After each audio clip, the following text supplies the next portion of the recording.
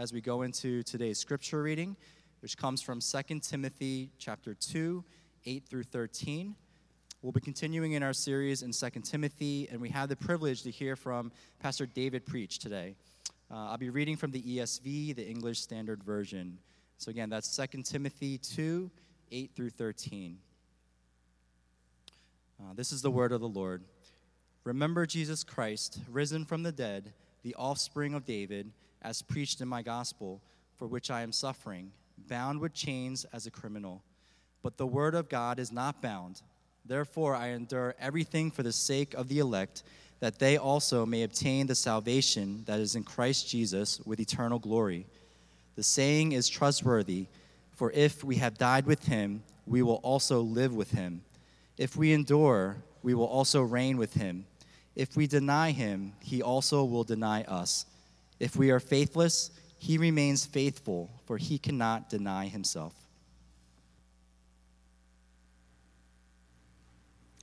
Good morning, Renewal.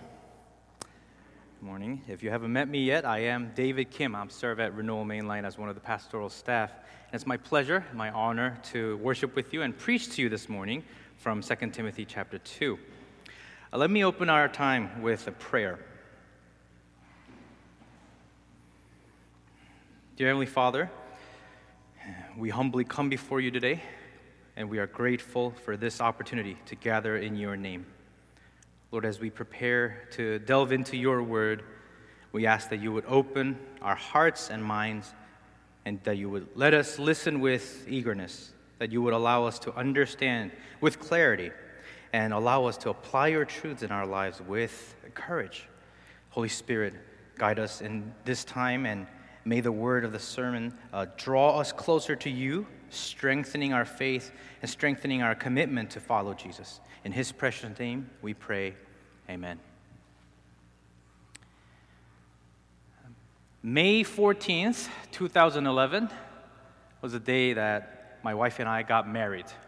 That was our wedding day. I got married at a very young age. None of my friends were married. I haven't even gone to that many weddings, actually, at that point. So I didn't know what to expect, at least in that experiential component. I didn't know. So you could imagine how nervous I was. My wife also. We were all nervous. And it didn't help that there were many pieces to the wedding, many happy things on that day. All good, huge blessings that we didn't ask for. My wife and I really wanted a small wedding, but it didn't happen because we soon realized that other people who cared and loved and respected my parents and my in-laws' my parents-in-law, they wanted to pay their respect by volunteering to help and do a lot of stuff. So we had a lot of stuff there that we were blessed with that we didn't ask for. So on that day, you could feel my nervousness. I tried to hide it. I held it within. But the foreshadowing of doom started to peek its head when our mothers walked up that stairs in that beautiful Korean dress. They were both wearing that hanbok, and each side stood two candle stands. Each had 7 or 9 candles on it, and they were supposed to each light them up. It meant something. I don't know. They wanted to do that, so they did it. Good for them. But my mother's lighter wouldn't work. So my mother-in-law was done while there's beautiful music going on, and it's just click, and it wouldn't work. So I started to get more nervous. I was like, so is there anything I should do? And I was thinking, no, I shouldn't. Should I? Should I wait? But it turned out to be beautiful because my mother-in-law walked up, and then they held the lighter together, and then they lit it together. So I'm sure it didn't happen. I feel like I remember people like cheering, like clapping for that. So it turned out to be beautiful. But just as I was calming down, I had 3 photographers at the weddings. Mind you, we couldn't afford that. They were all volunteers. And they were amateurs, not meaning they were bad. I mean them doing photography as a hobby. but seriously, but not making money with it, right? That's what amateur actually means, right? I myself consider myself as an amateur photographer. But what's scary about amateur photographers is that all that's driving them is their passion. Passionate photography. 3 people, 2 from my parents' side, 1 from my mother-in-law's side. So it felt, I couldn't make of it. Just flashing in front of my eyes, coming back and forth. I really felt like a celebrity. And I didn't know what to feel of it. I felt kind of, it was less sanctified version of me back then. So that attention-seeking side of me enjoyed it, but at the same time, it was too much. So it was enjoyable, hectic, all that. There was one guy from I won't name who from that list. There was one guy that had this humongous camera, like a monstrous camera, and a flashlight that I've never seen. It was like this, and it was flashing like this. And I heard a rumor that it was like a $10,000 camera. It was, I don't know if it's a rumor or real, but it looked really ridiculously amazing. And he was passionate. So he was getting really close to my face and really far. He was moving a bit too much. And he wasn't a small man. He was a very tall, big guy. And he was passionate. So photographers, what would they do is they would focus here. So they were walking back and forth. And all I was thinking was, first of all, thankful, because he was literally sweating. Because if you know photography, the angle makes all the difference. I understand what he was doing. The distance from the length, the focal length, as well as the angle here and up here, all different. So he was squatting, he was doing his workout. So he was sweating. So I was kind of getting sweaty with him, and I was getting nervous and happy and all at the same time. Until time slowed down, because in a slow motion, he backed into the candle that was lit, right? And then human mind is amazing, because I think it physically slowed down the time, because I think the adrenaline rush was so high that everything actually slowed down, and I was thinking very long time I was thinking, is there going to be a fire? Where's the fire extinguisher? What do I do? Why would he do that? And then I felt guilty that I felt that way, because he was doing all that for us and all that going through. And then in slow-mo, he touched that thing, and then the candle thing swung 360, and it turned off all the lights, and it stood back up. It didn't fall. It just stood. So I think once again, it might be my imagination or actual memory, where everybody was like, oh, and then it turned off.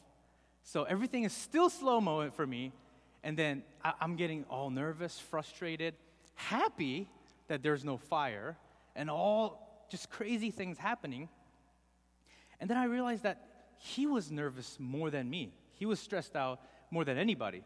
And then what he started to do was, there was a lighter next to it. So he was shaking visibly. He was like shaking like this. And then he picked up the lighter, and one by one, he tried to turn on, but it was the lighter that was broken. So he just kept clicking it, click, click, and all we heard, it felt like eternity, just click, click, and he's just visibly more shaking. And then all of a sudden, the genre changed for me, where it became a try not to laugh challenge, where it became so funny to me. So I was like, oh no, and then I tried really hard not to look at him or my wife, because I knew that if I make eye contact with anybody, that it would be painful.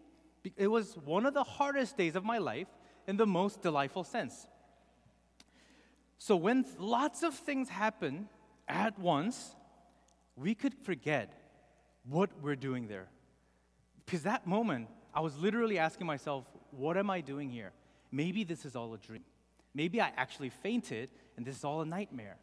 What am I doing here? Who am I? What are we doing? All that question came.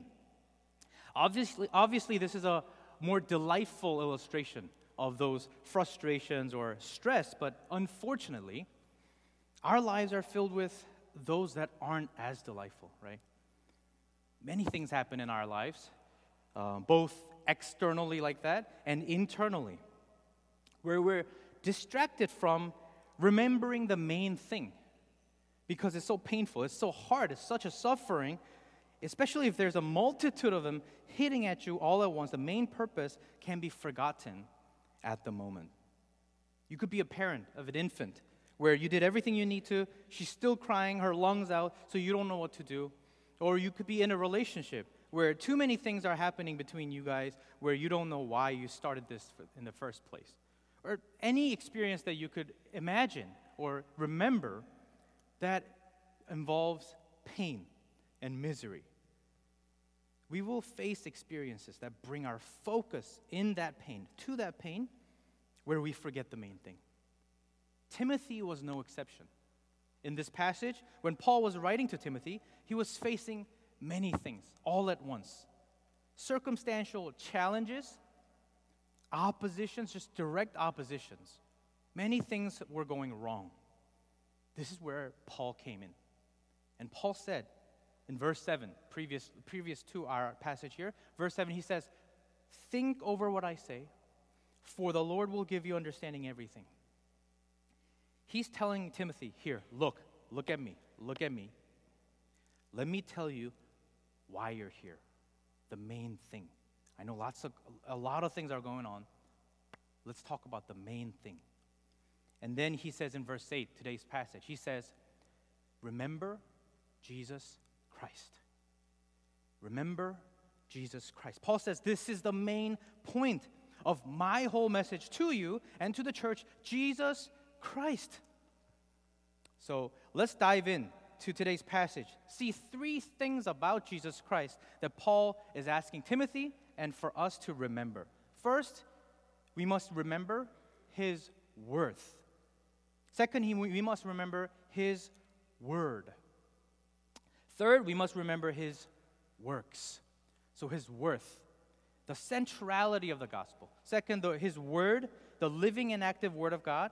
And third, his works, how this is being done in our lives. What power does it have in our lives? So let's take a look at that. Let's turn to the Bible and see verse 8.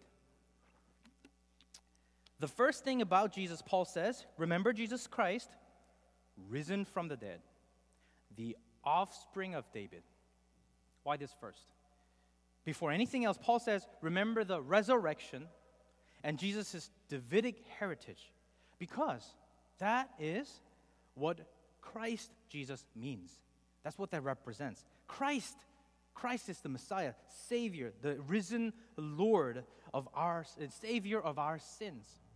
Jesus was a name given to him by the angel, fulfilling the prophecy given to all of us for the king coming from the line of David.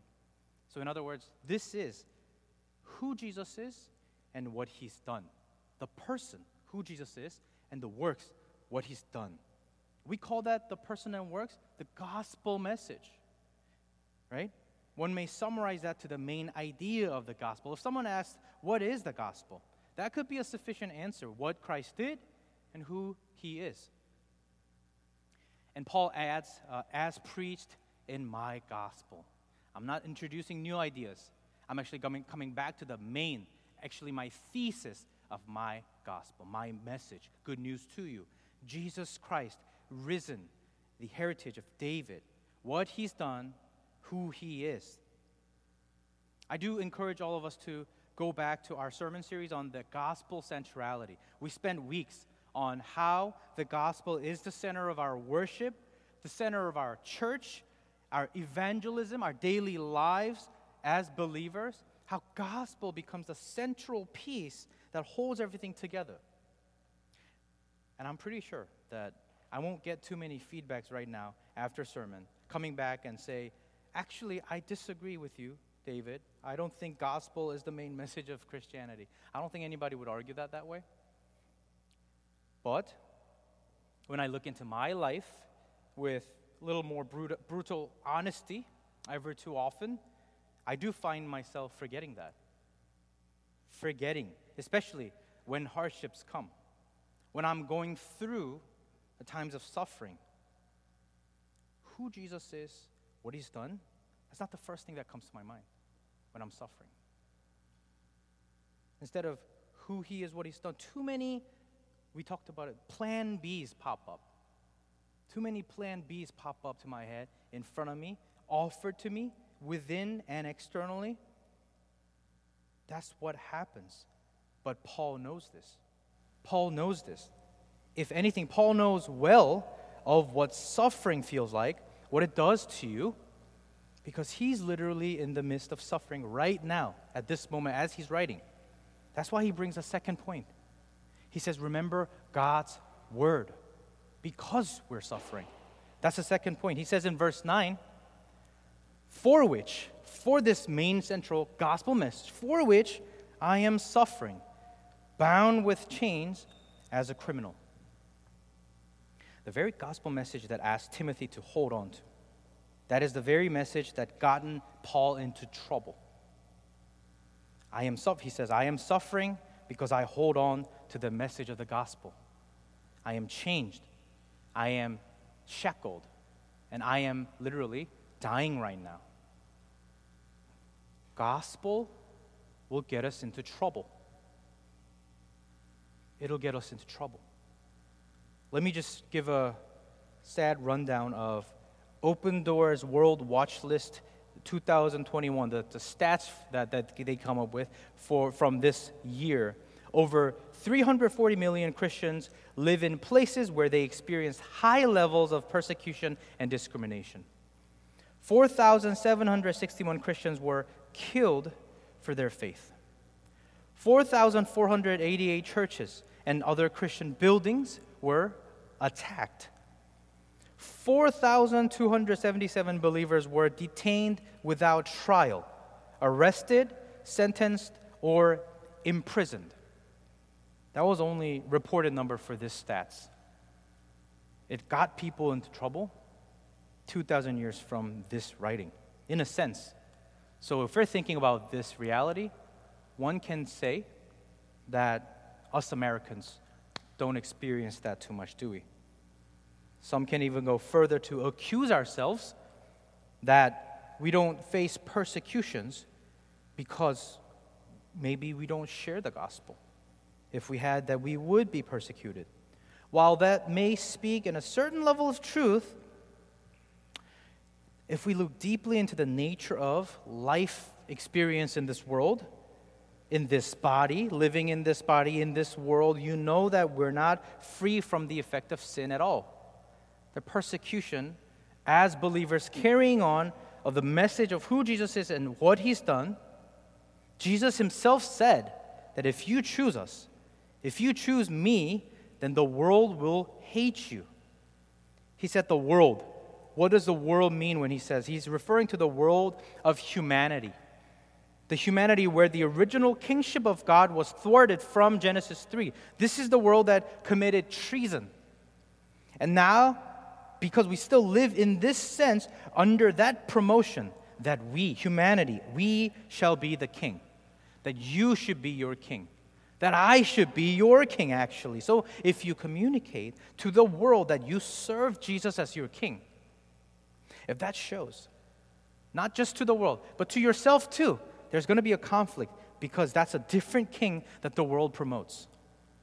The world will consider that as treason. So you will be hated one way or another. Yes, America has developed historically a tradition, a culture, a setting that allows us to do this much more freely, at least in an official sense. But would you ever say your life is persecution-free? Beyond that, suffering-free. Are you free from the effect of sin? You know well of what pain feels like. Well, social ostracization is here, obviously. Hostility is here. Ridiculing is here. You will be discriminated one or the other way. You will be hated. And if not relationally, then other means will lead you to suffer. In other words, if you're living in the same world that I'm living in right now, then in this third dimension plane of reality, where it has been corrupted by sin, you will experience pain. You will experience misery one way or another, and much more explicitly and obviously in response to the message of the gospel. If I ever start to think that there is a solution to this suffering by looking at anything else to save me, you know that I will fail. You know that you have failed. You know that the history has failed. Money cannot save you. prevent you from suffering. Love of people won't. Fame won't prevent that. Paul says that this is the reality for him. He's living it right here. And it's reality for you and me. He says, look, I am suffering. Look at my chains. I am chained. I am considered a criminal. And Paul knows what Timothy is going through right now. He knows that Timothy is going through pain. But listen to what Paul says, how he views his suffering. Verse 9 and 10. Let me read that for us. For which I am suffering, bound with chains as a criminal, but the word of God is not bound. Therefore, I endure everything for the sake of the elect, that they also may obtain the salvation that is in Christ Jesus with eternal glory. He's putting two things for Timothy to look at. He's saying, first, look at the chain. Look at the suffering. He says, yes, I am shackled, but the word of God is not bound. I am bound. He's not. What is he saying? He's saying that he's not the one doing the job of this ministry. Him being chained doesn't chain anything. Because God's word is not bound. It is not by the person and works of Paul that this is carried on. It is by the person and works of Christ himself that carries on this mission. God's word itself is the one that works here. It's a beautiful switch here from first telling us to remember Jesus Christ, and now Paul saying the word of God, almost as a synonymous idea as Jesus, that where we can see the biblical reality in John 1 here, right? Where Jesus is the word of God. The word of God. This powerful, limitless word of God was in the beginning, in creation, and it was now sent to the world, and that was Jesus himself. Now this is very word that works as the core of the gospel message that will not be bound by anything. This limitlessness of God's word motivates Paul to boldly proclaim verse 10. He says, therefore I endure everything for the sake of the elect, that they also may obtain the salvation that is in Christ Jesus with eternal glory. Here, when it says obtain, a commentator explains that word obtain here to have the same sense of receiving something that is out of one's reach and is thus as a gift, and as such can describe the receipt of salvation from a future perspective. That's also reflected in Luke 20 or Hebrews 11.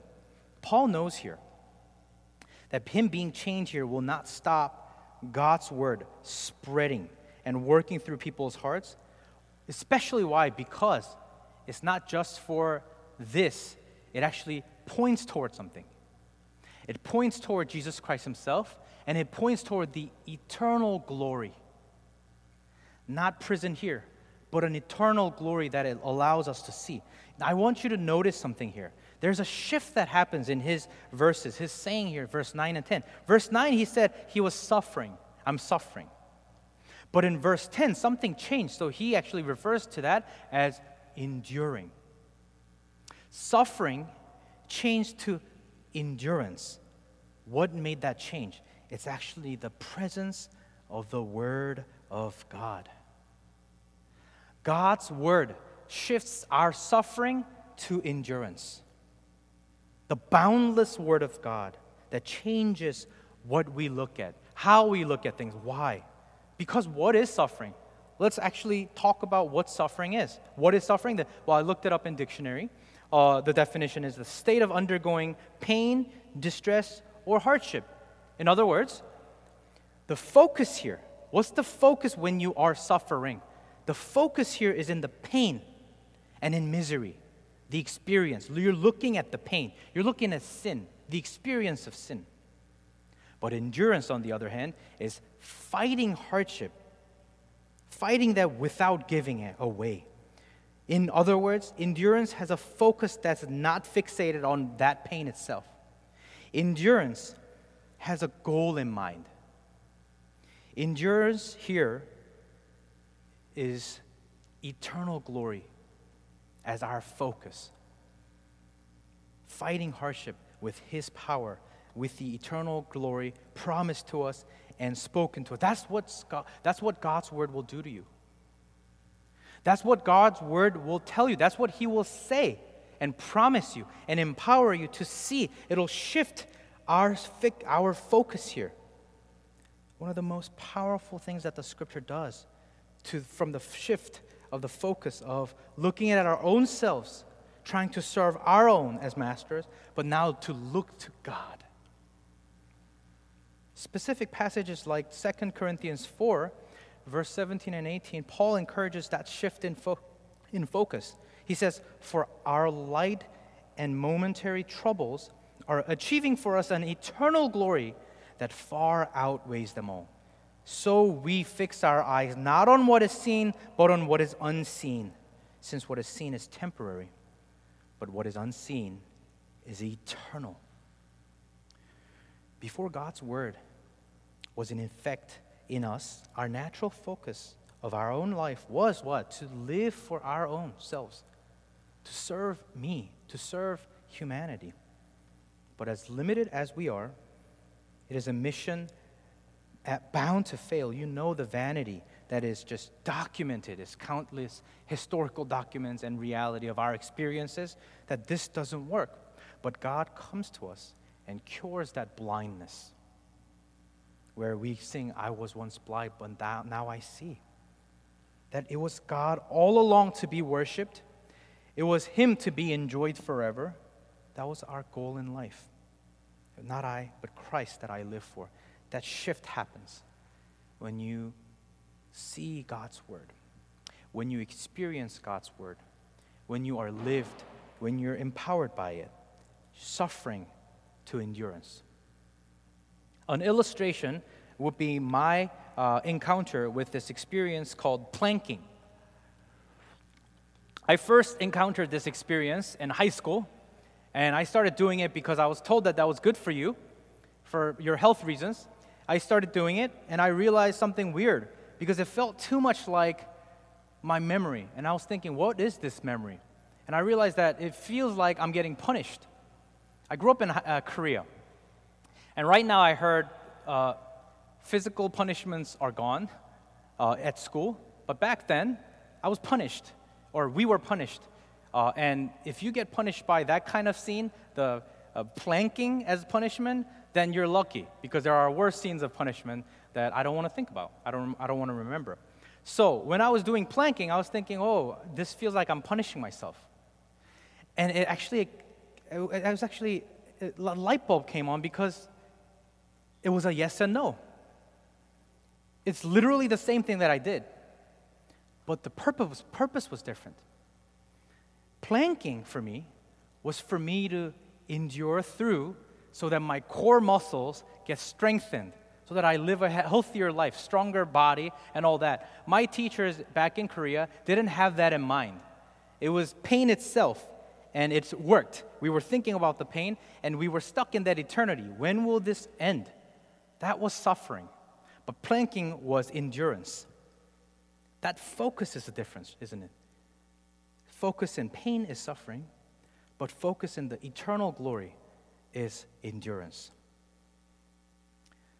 So this endurance right here, this endurance is in Christ Jesus with His eternal glory, meaning He's more furious against the injustice and evil that is happening in this experience that we're going through right now. The pain itself, He doesn't want that. He doesn't like that. He hates it more than us.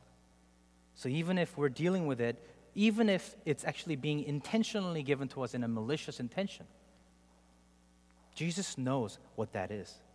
And He's actually dealing with it. He's dealt it on the cross, and now He is protecting us, guiding us. He's working through us, through His people, by equipping them with His words. So we need to pay closer attention to what He tells us through Scripture. So if somebody actually wrongs you, you might say, but what if someone actually is hurting me? Is the passage telling me to just suck it up and endure? Just receive the pain? That's not what the Scripture tells us in every passage. Sometimes there is a pain that is necessary for you to endure like that. Another endurance may be like Matthew 18, where someone actually inflicts you sin, you go up to him or her and confront it. In the name of Christ, you provide them with an opportunity of repentance, one-on-one. If that doesn't help, if that person doesn't repent, you bring another brother or sister, and you actually do that. Not gossip, confrontation. Why? Because we are fixated on the eternal glory that Jesus has promised, and He's living inside us right now, ruling in our community, ruling in our hearts, in our minds, so that He equips us. He enables us to approach somebody with the same repentance. And if the person doesn't repent, then the person is put on trial. I'm reading off Matthew 18 here, right? And if the person still doesn't repent, what do? We consider that person as Gentile. We don't shun them. We don't hate them.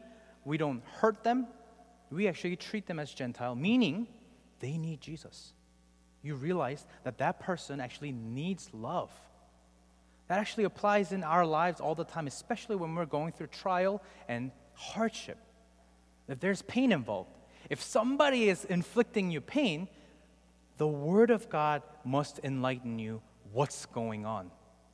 It will be silly, yet too often of the experience when parents, I'm talking to myself because I remember myself too many times when my kids are just nagging or just suffering through their own, I make it all about myself and say, why are you giving me a hard time? Why are you giving me pain? When my son is actually struggling on his own. To him, that's actually all he can do and all he will do, and he needs me to step in. He needs me to be strong and hold on to him, protect him. That's what the Word of God does to me. It's not about you, David. I gave your shepherding opportunity and the responsibility as a parent. Do that, endure that, so that that kid experiences my own love. That's Word of God. With trust, with that trust that Christ Jesus is the King of the world, ruling and with promised eternal victory, that we can actually do this. But then again, is your response asking, so here it is this what we need to do?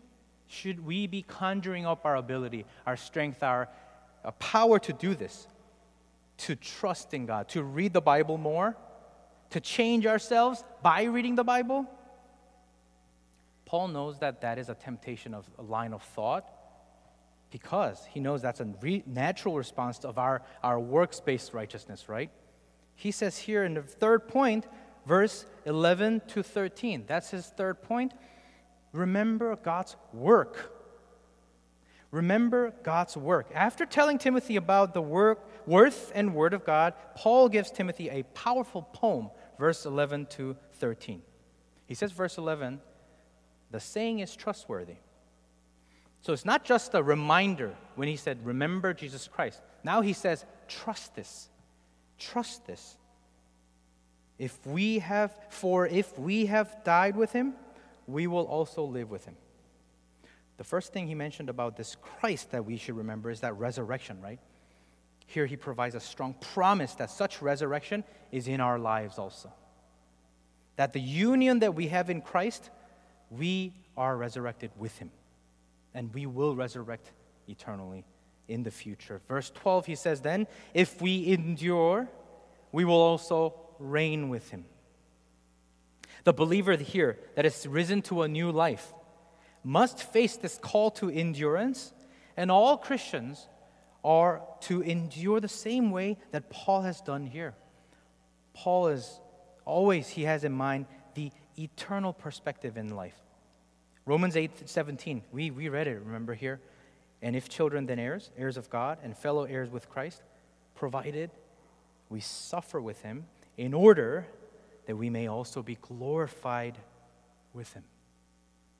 That glory is in mind, the resurrection in mind, and that reign, the ruling, participation of Christ's kingdom is in mind. Not just suffering so that you're done with it. It's actually a process that trains us. He goes on now with a chilling warning. He says, if we deny him, he will also deny us. This is Jesus' very own promise. Matthew 10:33. But whoever denies me before men, I also will deny before my Father who is in heaven. It's a chilling reality that Paul brings to us a real level of danger. That's not to be taken lightly. That's literally a life and death issue, Paul is saying. This is not a suggestion here. This is a life and death issue. And then in verse 13, he says, if we are faithless, then when you hear that, in a split second, would you react just like I would have reacted? If you're faithless, then Jesus is also going to be faithless to you. But Paul says the opposite. Read it with me here. If we are faithless, he remains faithful, for he cannot deny himself. What does that mean? This reminds us that it is God's own works that we are saved, that we are sanctified. It's Jesus' own works. It's by his good nature, not based on our own faithfulness, despite of it, but because of the faithfulness of Christ. Have you ever met somebody that you could trust because they really keep their word? Imagine a person that does that without failure. Imagine a person that does that with no sin. That's Jesus Christ. He is faithful. It's different than us just even swearing, taking an oath. His word is stronger. The boundless word of God keeps the faithfulness, keeps the promise. So when we're suffering, we had us in mind. We didn't have Christ in mind, right? We didn't have Jesus in our minds, but Christ had us in his mind when he died on the cross. Remember John 10, he says he's the good shepherd that lays down his life for his sheep. He's explicitly stating that no one takes his life from him, but he lays it down of his own accord. Luke 23, as Jesus was being crucified, he prays, Father, forgive them, for they do not know what they're doing. He's saying that it was God, his work, that brought us this change to our lives. This gives us a powerful confidence to ask for his help. So if you are like me, who were desperate to work faith, work trust, to read God's word, to do good, would you repent with me? Because it's not based on our faithfulness. It's not based on our faithlessness. It's on Jesus' faithfulness. Would you turn to him?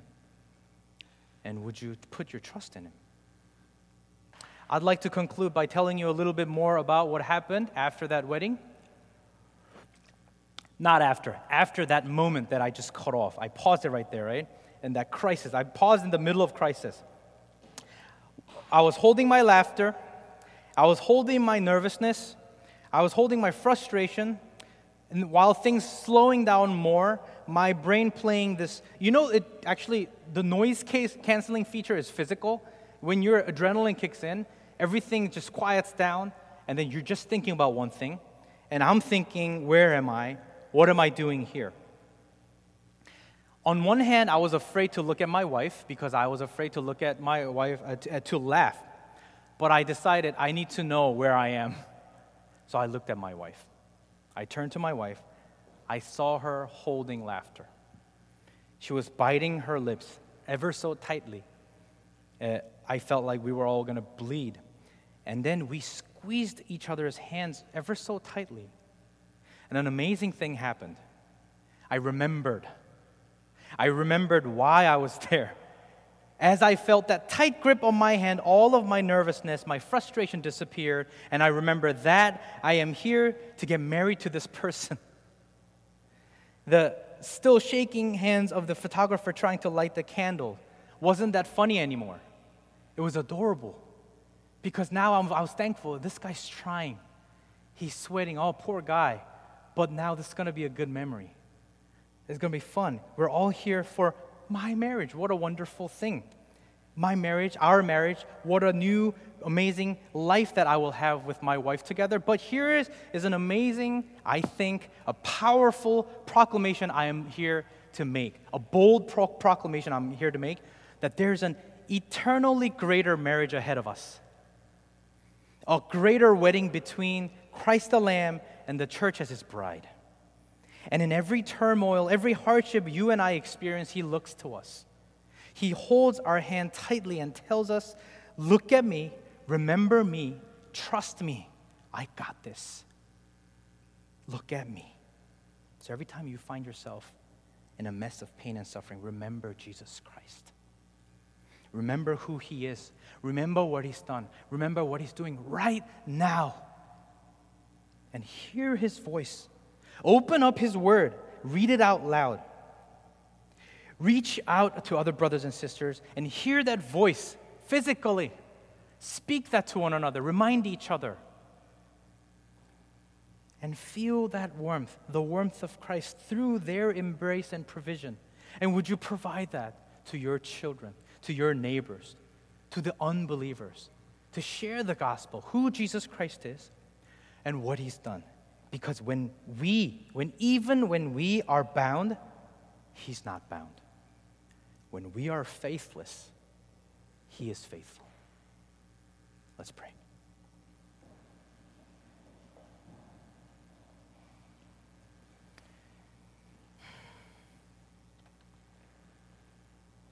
Heavenly Father, we thank You for Your love and mercy shown in the person and works of Jesus Christ our Lord, our Savior. We thank You for calling us to remember You, to trust You in times of trouble. So Lord, as we heard Your word, as we continue to hear Your word in our lives, may we not merely be hearers of Your word, but doers also. Would You help us apply these truths to our daily lives and to live more like Christ with His faithfulness in our thoughts, words, and actions. We ask for Your guidance and strength this week and for the rest of our lives, for the eternity, so that we may enjoy Your eternal glory, so that we may endure right now to remain faithful just as You are faithful. In Jesus' name we pray. Amen.